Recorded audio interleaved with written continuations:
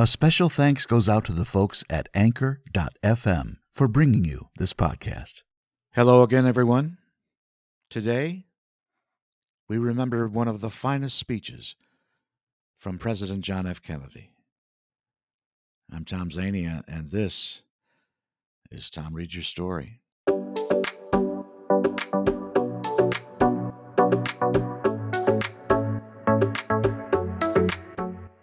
Coming to you almost live, it's time once again for Tom Reads Your Story, the #1 spoken word podcast on the web for audiobooks, social media posts, current events, and just plain whatever. So let's start the show. For the next half hour, I'll be your host. I'm voice actor and podcaster, Tom Zania.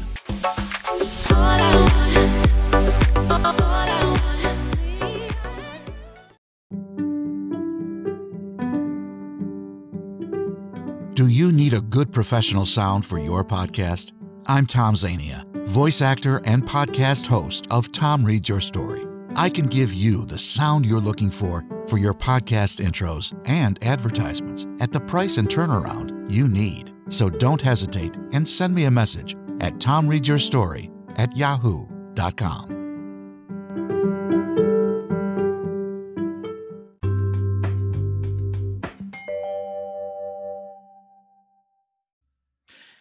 And we are back. Welcome back, everyone, to the #1 spoken word podcast on the web. And that, of course, is Tom Reads Your Story. I'm glad you're here. You know, I've been watching lately some of the different older films of John F. Kennedy. And I noticed, here's something. We all know that John F. Kennedy, guys like Barack Obama, and a good handful of other presidents were great speech makers. Kennedy was a great speech maker. And I think one of his best, after seeing several of them in recent weeks, was the speech about going to the moon. Obviously, we knew what happened leading up to that. Sputnik came out, and people were freaking out, from politicians to news shows to just common people, just anyone, showing a great deal of fear. Not knowing what was going on, what it was going to be used for. Everyone thought it was some kind of war machine experiment by the Russians, which I don't believe it was. And Kennedy, of course, got wind of that because it was probably the biggest thing in the news. Kennedy, I think, took some time to decide where he sat on this issue. And he came out with it in a great speech at Rice University in Houston about going to the moon. And it was more than just about a space race between two countries. It was something that held great promise for the U.S., space exploration. And how we had to be brave and go about doing it. It's a great speech, and I decided to read it myself, and here it is right now.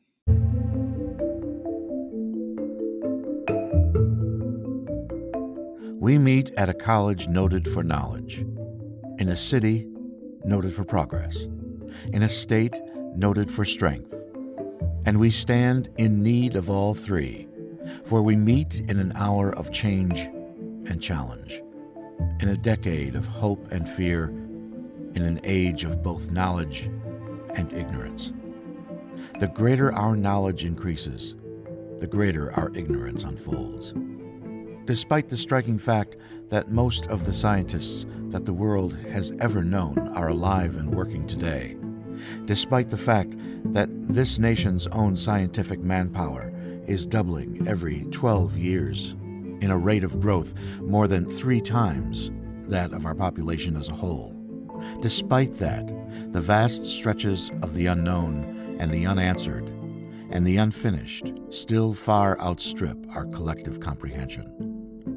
No man can fully grasp how far and how fast we have come. But condense, if you will, the 50,000 years of man's recorded history in a time span of but a half-century. Stated in these terms, we know very little about the first 40 years. Except, at the end of them, advanced man has learned to use the skins of animals to cover them.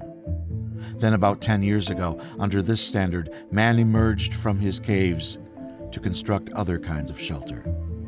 Only 5 years ago, man learned to write and use a cart with wheels. Christianity began less than 2 years ago. The printing press came this year, and then less than 2 months ago, during this whole 50-year span of human history, the steam engine provided a new source of power. Newton explored the meaning of gravity. Last month, electric lights and telephones and automobiles and airplanes became available. Only last week did we develop penicillin and television and nuclear power, and now if America's new spacecraft succeeds in reaching Venus, we will have literally reached the stars before midnight tonight. This is a breathtaking pace, and such a pace cannot help but create ills as it dispels old, new ignorance, new problems, new dangers. Surely the opening vistas of space promise high costs and hardships, as well as high reward. So it is not surprising that some would have us stay where we are a little longer to rest, to wait. But this city of Houston, this state of Texas, this country of the United States was not built by those who waited and rested and wished to look behind them. This country was conquered by those who moved forward, and so will space.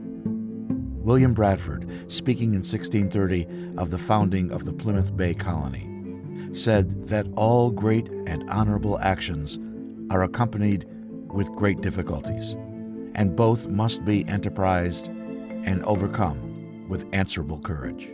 If this capsule history of our progress teaches us anything, it is that man, in his quest for knowledge and progress, is determined and cannot be deterred. The exploration of space will go ahead, whether we join in it or not, and it is one of the great adventures of all time. And no nation which expects to be the leader of other nations can expect to stay behind in this race for space. Those who came before us made certain that this country rode the first waves of the Industrial Revolution, the first waves of modern invention, and the first wave of nuclear power. And this generation does not intend to founder in the backwash of the coming age of space.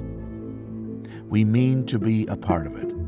We mean to lead it. For the eyes of the world now look into space, to the moon and to the planets beyond, and we have vowed that we shall not see it governed by a hostile flag of conquest, but by a banner of freedom and peace.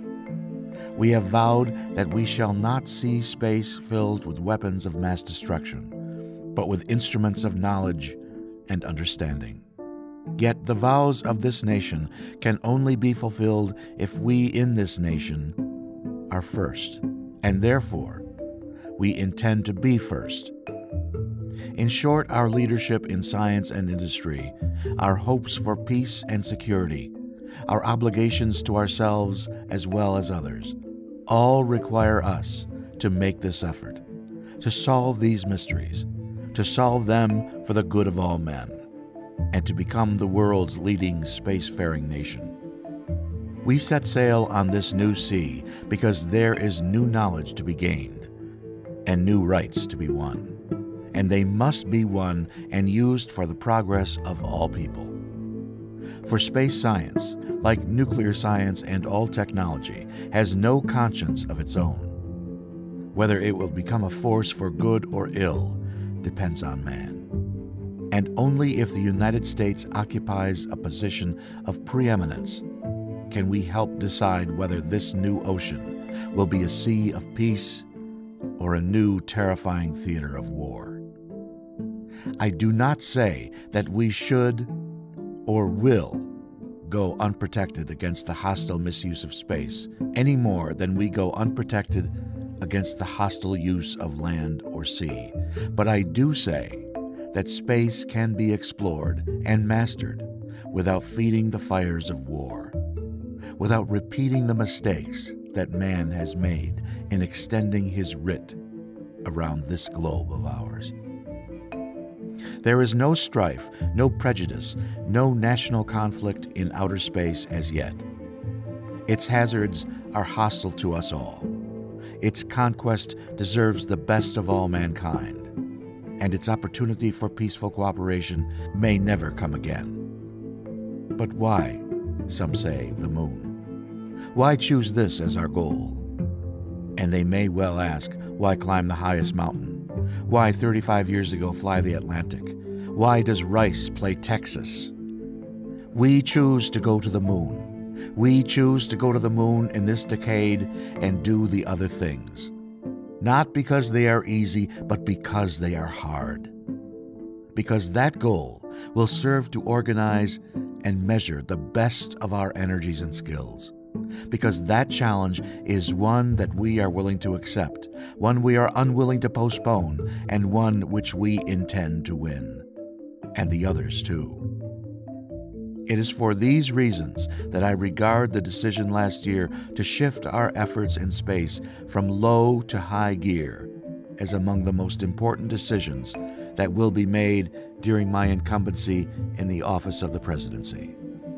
In the last 24 hours, we have seen facilities now being created for the greatest and most complex exploration in man's history. We have felt the ground shake and the air shattered by the testing of a Saturn C1 booster rocket, many times as powerful as the Atlas which launched John Glenn, generating power equivalent to 10,000 automobiles with their accelerators on the floor. We have seen the site where 5 F-1 rocket engines, each one as powerful as all 8 engines of the Saturn combined, will be clustered together to make the advanced Saturn missile, assembled in a new building to be built at Cape Canaveral as tall as a 48-story structure, as wide as a city block, and as long as the 2 lengths of this field. Within these last 19 months, at least 45 satellites have circled the Earth. Some 40 of them were made in the United States of America, and they were far more sophisticated and supplied far more knowledge to the people of the world than those of the Soviet Union. The Mariner spacecraft, now on its way to Venus, is the most intricate instrument in the history of space science. The accuracy of that shot is comparable to firing a missile from Cape Canaveral and dropping it in this stadium between the 40-yard lines. Transit satellites are helping our ships at sea to steer a safer course. Tyros satellites have given us unprecedented warnings of hurricanes and storms, and will do the same for forest fires and icebergs. We have had our failures, but so have others, even if they do not admit them, and they may be less public. To be sure, we are behind, and will be behind for some time in manned flight. But we do not intend to stay behind, and in this decade we shall make up and move ahead.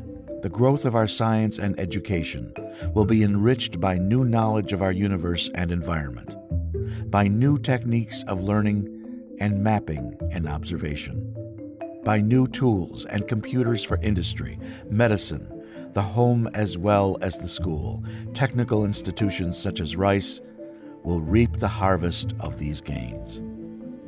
And finally, the space effort itself, while still in its infancy, has already created a great number of new companies and tens of thousands of new jobs. Space and related industries are generating new demands in investment and skilled personnel.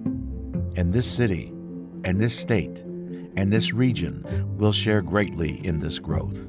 What was once the furthest outpost on the old frontier of the West, will be the furthest outpost on the new frontier of science and space.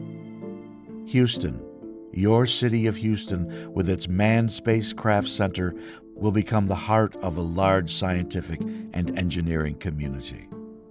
During the next 5 years of the National Aeronautics and Space Administration expects to double the number of scientists and engineers in this area, to increase its outlays for salaries and expenses to $60 million a year, to invest some $200 million in plant and laboratory facilities, and to direct or contract for new space efforts over $1 billion from this center in this city. To be sure, all this costs a good deal of money. This year's space budget is 3 times what it was in January 1961, and it is greater than the space budget of the previous 8 years combined. That budget now stands at $5.4 billion a year, a staggering sum, though somewhat less than we pay for cigarettes and cigars every year. Space expenditures will soon rise some more, from 40 cents per person per week to more than 50 cents a week for every man, woman, and child in the United States. For we have given this program a high national priority, even though I realize that this is in some measure an act of faith and vision, for we do not now know what benefits awaits us.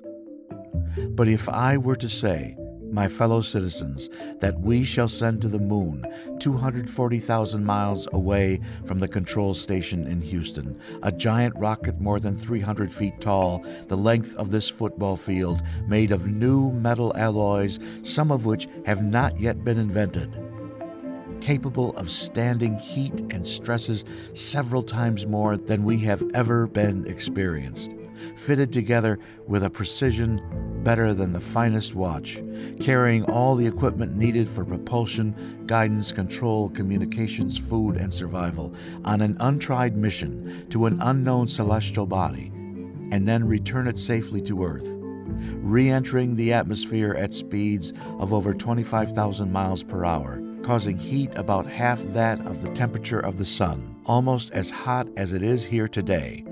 And do all this, and do it right, and do it first before this decade is out, then we must be bold. I'm the one who is doing all the work, so we just want you to stay cool for a minute. However, I think we're going to do it, and I think that we must pay what needs to be paid. I don't think we ought to waste any money, but I think we ought to do the job. And this will be done in the decade of the 60s. It may be done while some of you are still here at school at this college and university. It will be done during the terms of office of some of the people who sit here on this platform, but it will be done. And it will be done before the end of this decade. And I am delighted that this university is playing a part in putting a man on the moon as part of a great national effort of the United States of America. Many years ago, the great British explorer George Mallory, who was to die on Mount Everest, was asked why did he want to climb it. He said, because it is there. Well, space is there, and we're going to climb it. And the moon and the planets are there, and new hopes for knowledge and peace are there. And therefore, as we set sail, we ask God's blessing on the most hazardous and dangerous and greatest adventure on which man has ever embarked.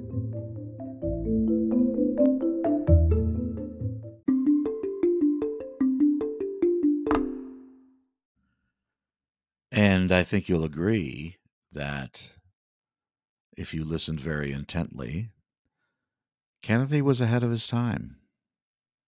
If you listen to the words of the speech, definitely one of his best. So that brings us to the end of yet another episode of Tom Reads Your Story. Portions were pre-recorded. Please tell your friends if you enjoyed your visit today, because we're always looking for new ones. Thanks, Anchor.fm, for this opportunity. I greatly appreciate it. Take care, everyone. Bye now.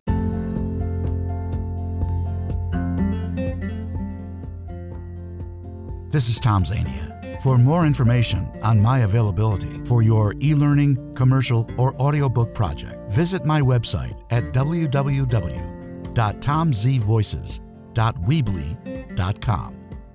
We hope you visit us again real soon for another episode of Tom Reads Your Story.